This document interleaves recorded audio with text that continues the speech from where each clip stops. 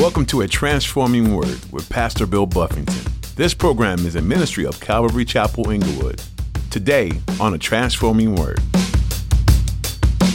God is making sure that those that are serving him, they're taken care of. Are you worried about that? Are you concerned? Do you have worries or things in your life that you're saying, man, I don't think God's taking care of me. My needs are not met. I don't see it happening for me. I'm worried about this. I'm concerned about that. I want to read you 4-34 of Matthew chapter 6. It says, no one can serve two masters, for either he will hate the one and love the other, or else he will be loyal to the one and despise the other.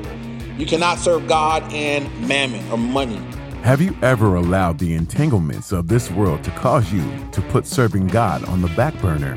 The cares of this life can become suffocating. And when you put your focus on the temporal instead of the eternal, you start to grow unfulfilled in this life. Today, Pastor Bill will be challenging you to seek first God and to make serving him your primary purpose in this life. When you fix your priorities, you'll be amazed how God provides for you and satisfies the longing of your soul. Now, here's Pastor Bill in the book of Leviticus chapter 7 for today's edition of A Transforming Word. Don't you know there's consequences to misbehaving? Because God loves you. It says in Hebrews, he chastens those that he loves. And so anybody here has ever been spanked? Anybody here ever been chastened by the Lord? Anybody here experienced God's discipline? Yes? All right. We shy about that. A little bit. A switch, I have. And I knew it when it happened that it was discipline. There was no doubt in my mind. There have been times in my life where I messed up. And there was no doubt in my mind that the consequence that followed, as soon as it happened, I knew that happened because that right there. And I remember at one point I was all bummed out, and God even ministered to me in that. He's like, at least you saved. I only spank my own kids, but I realized that, man, God will get involved. And I don't want to spank from the Lord.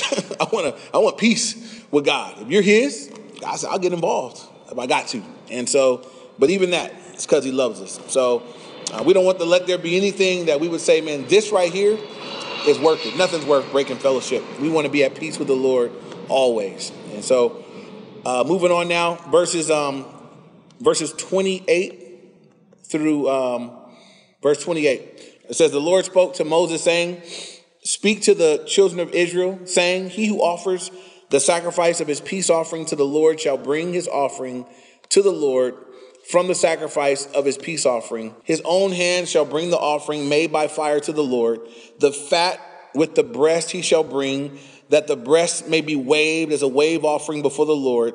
And the priest shall burn the fat on the altar, but the breast shall be Aaron and his sons. And so again, there's going to be a wave offering and a heave offering. The two portions of meat, they're going to wave the breast and they're going to heave the thigh.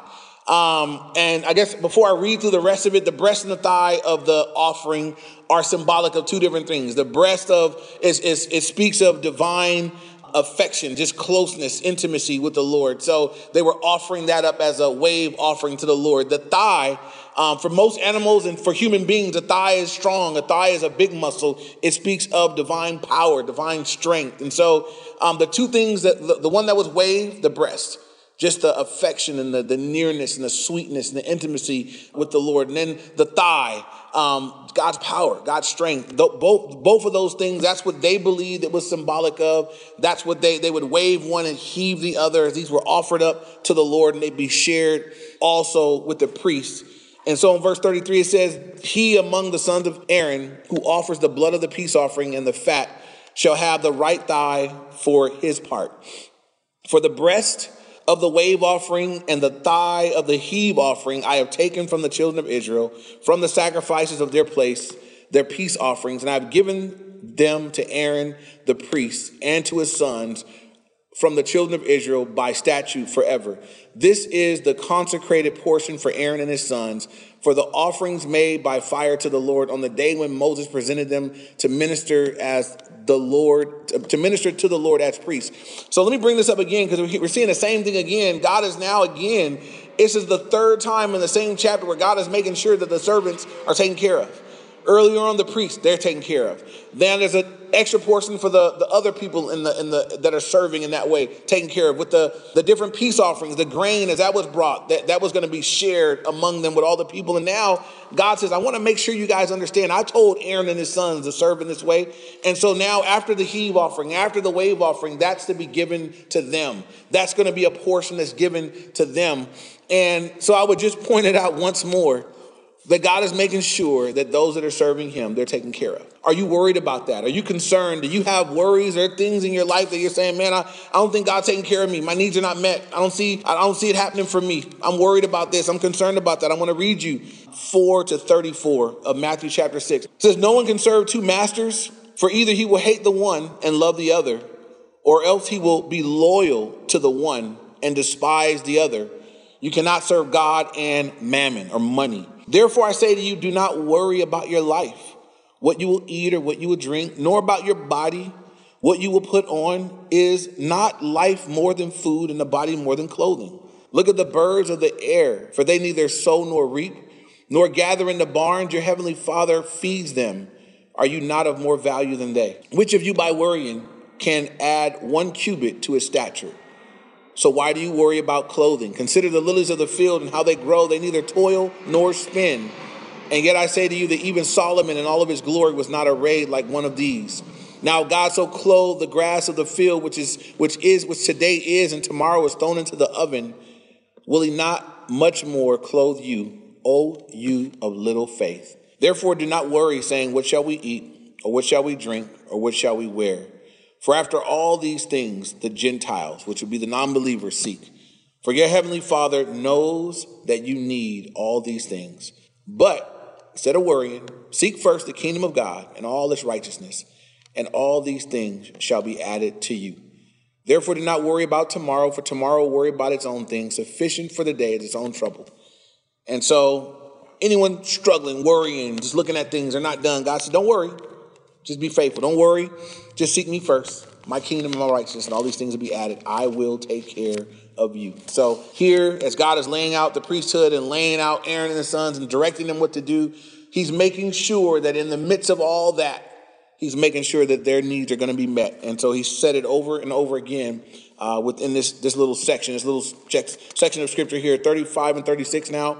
This is the consecrated portion of Aaron for Aaron and his sons from the offering made by fire to the Lord on the day when Moses presented them to minister to the Lord as priests. The Lord commanded this to be given to them by the children of Israel on that day, and he anointed them by statute forever throughout their generations.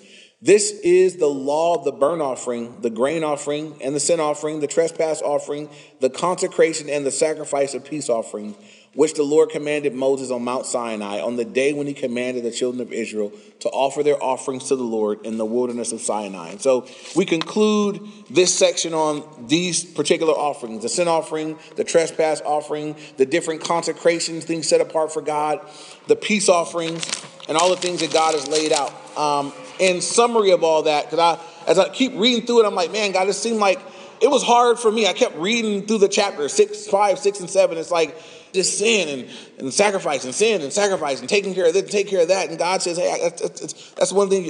What do y'all do most often? Like, man, I know, Lord, but dang, we sin. We mess up. We break rules. We break commandments. So God's, I'm making sure that gets taken care of. For them back then, they weren't washed in the blood of Jesus. They didn't have a once and for all sacrifice. And so they needed to know what to do to get it right so that we could be right again. And so again, as I look at that and I study it, my appreciation, not that I didn't appreciate already the blood of Christ, not that I didn't appreciate already what Christ has done, but it's greater. I'm thankful for what he has done. But I did want to point this out. I believe there's a point. Why is God making sure that they know how to deal with their sin? Because God said, I got a plan for you after sin. I want to deal with sin so that what? So that we can be at peace, so that there can be fellowship, so that we can do some other things. For the priests, they had to deal with sin so that they can continue serving. So they messed up. If something wasn't right with the priests, if they were unclean, they had to deal with their things so that they can continue to serve God in the way they were called to serve God. For the people, if they had sin, they had to deal with their sins so they could be at peace, so they could worship, so they could engage, so they could interact, and so that they could serve and do the things God had called them to do. And so I just had a few examples from the Word. If you're writing notes, you don't have to turn to these. I'm going to relate each one to us, but I'd like you to write them down in your notes. And I just was looking New Testament and saying, God, when you apprehend a person's life, everybody God goes after, we were sinners. We were entrenched in sin before God apprehended our hearts, before God got a hold of us. But as I look in the word, I realize that when someone was in sin, whatever they were, when God gets a hold of them, they're just not the same. And God doesn't get a hold of them and deal with their sin so they can just go sin free. God's always seemed to have a plan after sin. Like I got you. You were in this mess. We dealt with your sin issue. We got that squared away. Now I got you doing something else. And I think that is so important for Christians to get, because sometimes I think why Christians can seem so legalistic and stuffy and funky is because we're only looking at what we don't do that. We don't do that. You watch that? You saw that movie? I don't watch those kind of movies. You know, or you go to you drank that. Wow. Yeah, I stopped drinking a long time ago. Anything wrong with that? No. I mean, that we don't do certain things anymore, but why don't you do them? How come you don't watch that? How come you don't drink that? How come you don't roll like that no more? That's an important step that I think sometimes get left out for people. I don't do that because I'm called to do this. Like that would get in the way of this right here. I can't be in that state of mind while I'm doing this thing over here. And so I just want to point out just a few examples from the word, because I think in our lives too that God wants to deal with the sin. He wants to deal with the trespasses so that there can be peace and intimacy and fellowship with him, but also so that we can be busy about his business. So we can do the things he's called us to do. So first, if you're writing notes, you can write down Mark chapter 5, verses 1 through 15. And in Mark chapter 5, there's a man that is possessed with demons. So he's in a messed up place. It says that when they got to where this guy was in the country of the Gadarenes, they came out of the boat and immediately there met them one out of the tombs. So this man lived in the tombs. So he was just crazy, you know. He lived at the cemetery like a crazy man. He had demons. He had an unclean spirit. And he had his dwelling among the tombs, and nobody could bind him, even with chains. And when they would bind him with shackles and chains, he would break them. And, just had crazy demonic power and strength. And he was just there. And the people probably were afraid of him and didn't want to deal with him and didn't want to be with him. But I love the story because Jesus got there and Jesus went straight to him. Jesus said, this is what I came for. I love this right here. This is the guy right here. I want to meet him. And he went over to him and Jesus interacted with the guy and he spoke to the spirit. He says, come out of him. And the demons spoke back and said, hey, what's your name? The demon said, my name is Legion, for we are many. And Jesus cast the demons out of this man. He was completely delivered, completely set free. And then some other things happened with the demons went into the swine and fell over the cliff and all of that. But in verse 15, when the people came back to look at this man, they came to Jesus and they saw the one who had been demon possessed. And he had a legion sitting and clothed in his right mind. And it says they were afraid. And when he told them how it had happened, when they began to tell the story of what had happened to this guy, in the other version it says that the guy wanted to go with Jesus, and Jesus said, no, go back home and tell them what great things God has done for you. And so I look at this man who was in a mess when God met him, demon possessed. And y'all been, I don't know if any of you guys were demon possessed, was it that bad? You might have acted like it, but this dude was, I don't think it gets any worse than that. To be demon possessed, you're the freak of your community. You live in the cemetery, they be putting chains and shackles on you, breaking them off. I see a man yelling. The other version says that he was naked. So he's running around just naked, without clothes on, just crazy. And then the Lord meets him, casts out the demons, and it said now he got clothes on. For that to be a big deal, for that to be part of your testimony, that now you wear clothes. That's how bad it was for this guy. But he was clothed and in his right mind. And and God said, I got a plan for you, man. You that were demon possessed and all that. I want you to go back there. Your best ministry is going to be among the people that saw you like you used to be. So you can't come with me. I want you to go back to them. And he sent him back. But I just want to point out that it didn't end with Jesus just dealing with his sin. Jesus didn't cast out the demon and say, now we're done. And he moved on to the next challenge. He said, no, this guy, there's purpose for this guy. There's something I want to do. The reason why I got to deal with those demons, because this guy can't be what I want him to be with demons. And so we're going to deal with that so that he can do what I want him to do. And so I just believe that part gets missed sometimes. Why did God lay his hands on you? How come God apprehended you? How come he apprehended me? What's he want to do? Now he's dealt with the sin. Now you understand the cross. Now you understand that Jesus came and he bled and he died and he rose again and you've received forgiveness and salvation and you have peace with God. That's awesome. That's the best thing that's ever happened to anybody here. But now what? Like now that God, now you have me. You purchased me with your blood. What do you want to do? I'm yours. Just tell me what to do. Whatever you say, do, Lord. Have we jumped that bridge? Are we in that place? So that's what God wants to get us to. The next person is in Luke chapter 19, verses 1 through 10. You can write it down. This guy is popular in our little Sunday school lessons is Zacchaeus, the little short guy. But the community in which he lived, they didn't like this little guy. Zacchaeus was a tax collector. In Jesus' day, that was probably the worst thing you could be because they were ripping people off. Tax collector would come in. They had all the authority from the Roman government. And you might owe, 200. They can come in and say, you owe 650. And they get to pocket whatever the excess was. And everybody knew that they were crooks. And they went around ripping people off. And they were rich and they were wealthy because of it. And so in Luke 19, it says, Then Jesus entered and passed through Jericho. And now, behold, there was a man named Zacchaeus who was a chief tax collector. He wasn't just entry level tax collector. He was chief. That means he was good at ripping people off. Very good at it. And he sought to see Jesus. He was just interested. Probably had heard all the news about Jesus. He wanted to see him, but he was short. And so that was his dilemma.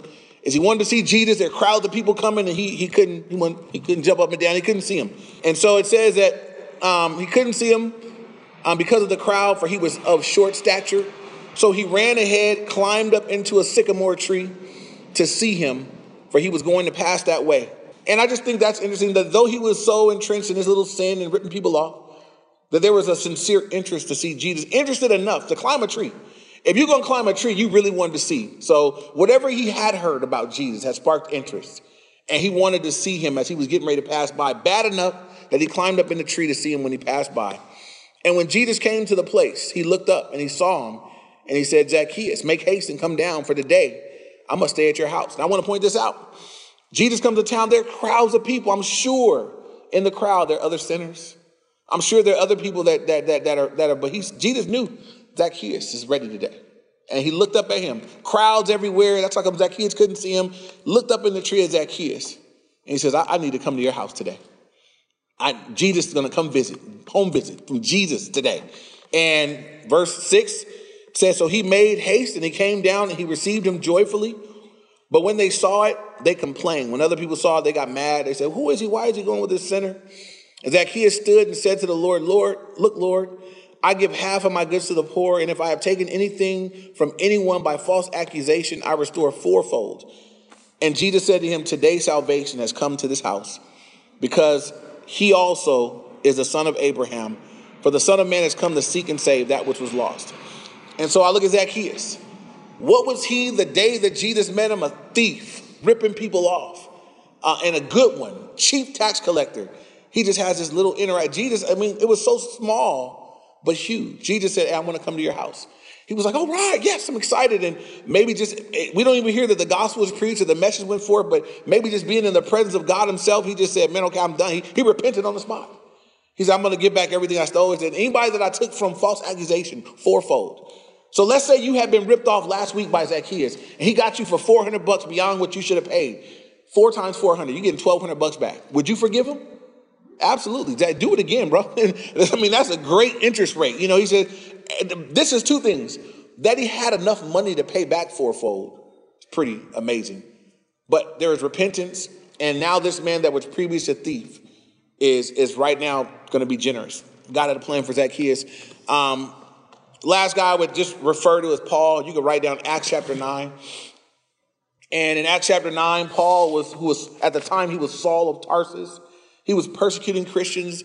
He had actually got permission to go and imprison, jail, and do harm to Christians. And he was going with that letter to go and do harm. He had been already persecuting.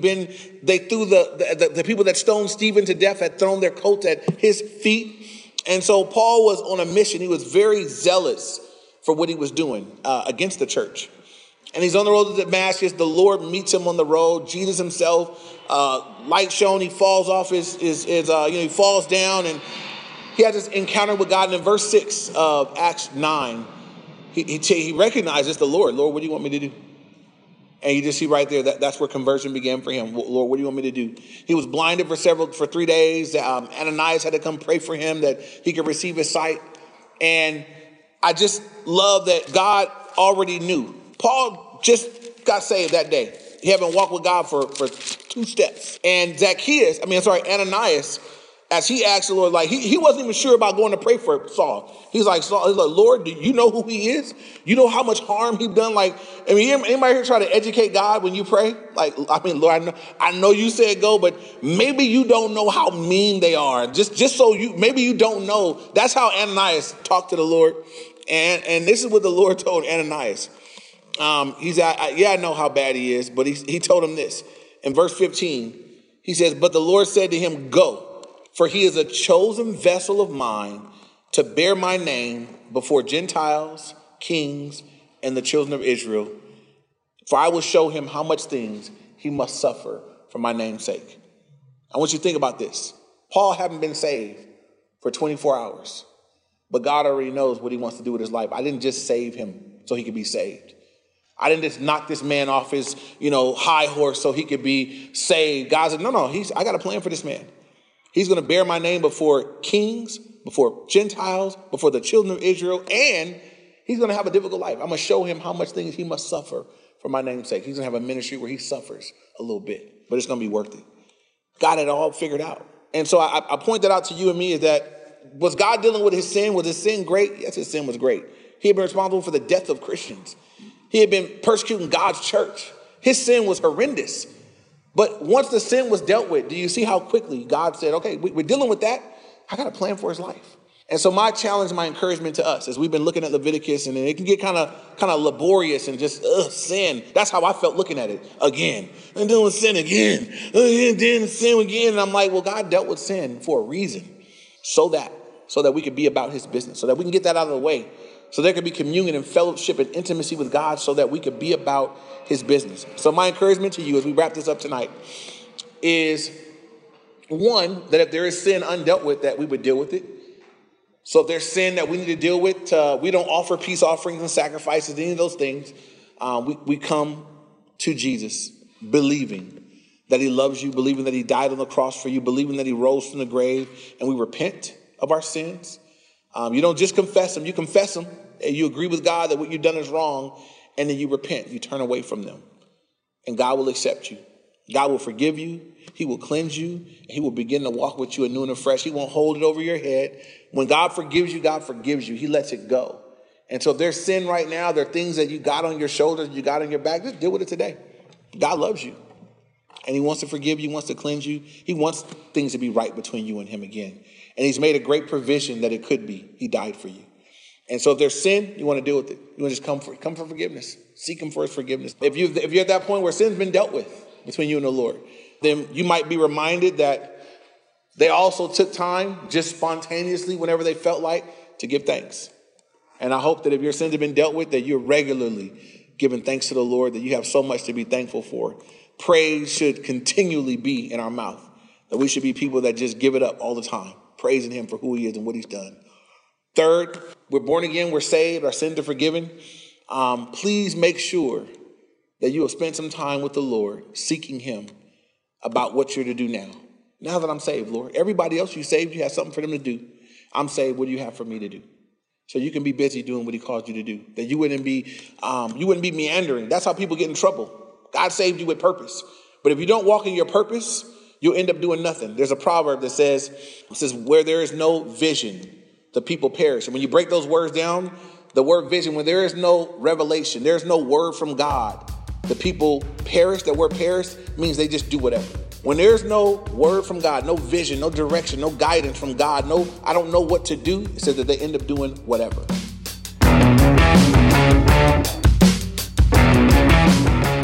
You've been listening to another edition of A Transforming Word with Pastor Bill Buffington of Calvary Chapel, Inglewood. Thanks for tuning in. The book of Leviticus is full of relevant content that can still be applied to us today. Yes, even the Old Testament book that seems to just be full of rules and regulations. It's full of the grace of God. No matter how many times the Israelites seemed to misunderstand or misjudge God, He still forgave them. He still gave them chance after chance and gave them what they needed. How many times in your life can you see that God has done the same for you? He gives grace even when we make mistakes. He gives grace even when we don't deserve it. He gives us chance after chance after chance. There is no one else like Him. If you're struggling with your own mistakes and are having a hard time accepting the grace of God, we love to connect and pray for you. Our number is 310-245-4811. Again, that number is 310-245-4811. And if you're ever in the Inglewood area, we want to meet you in person. Our service times are on Sundays at 10 a.m. and Wednesdays at 7 p.m. If you're unable to visit in person, we stream our services online too. For more information, such as directions and links to media pages, just visit calvaryinglewood.org. Again, that website was calvaryinglewood.org. Next time, Pastor Bill will continue teaching through the book of Leviticus, and you won't want to miss it. Learn more next time, right here on A Transforming Word.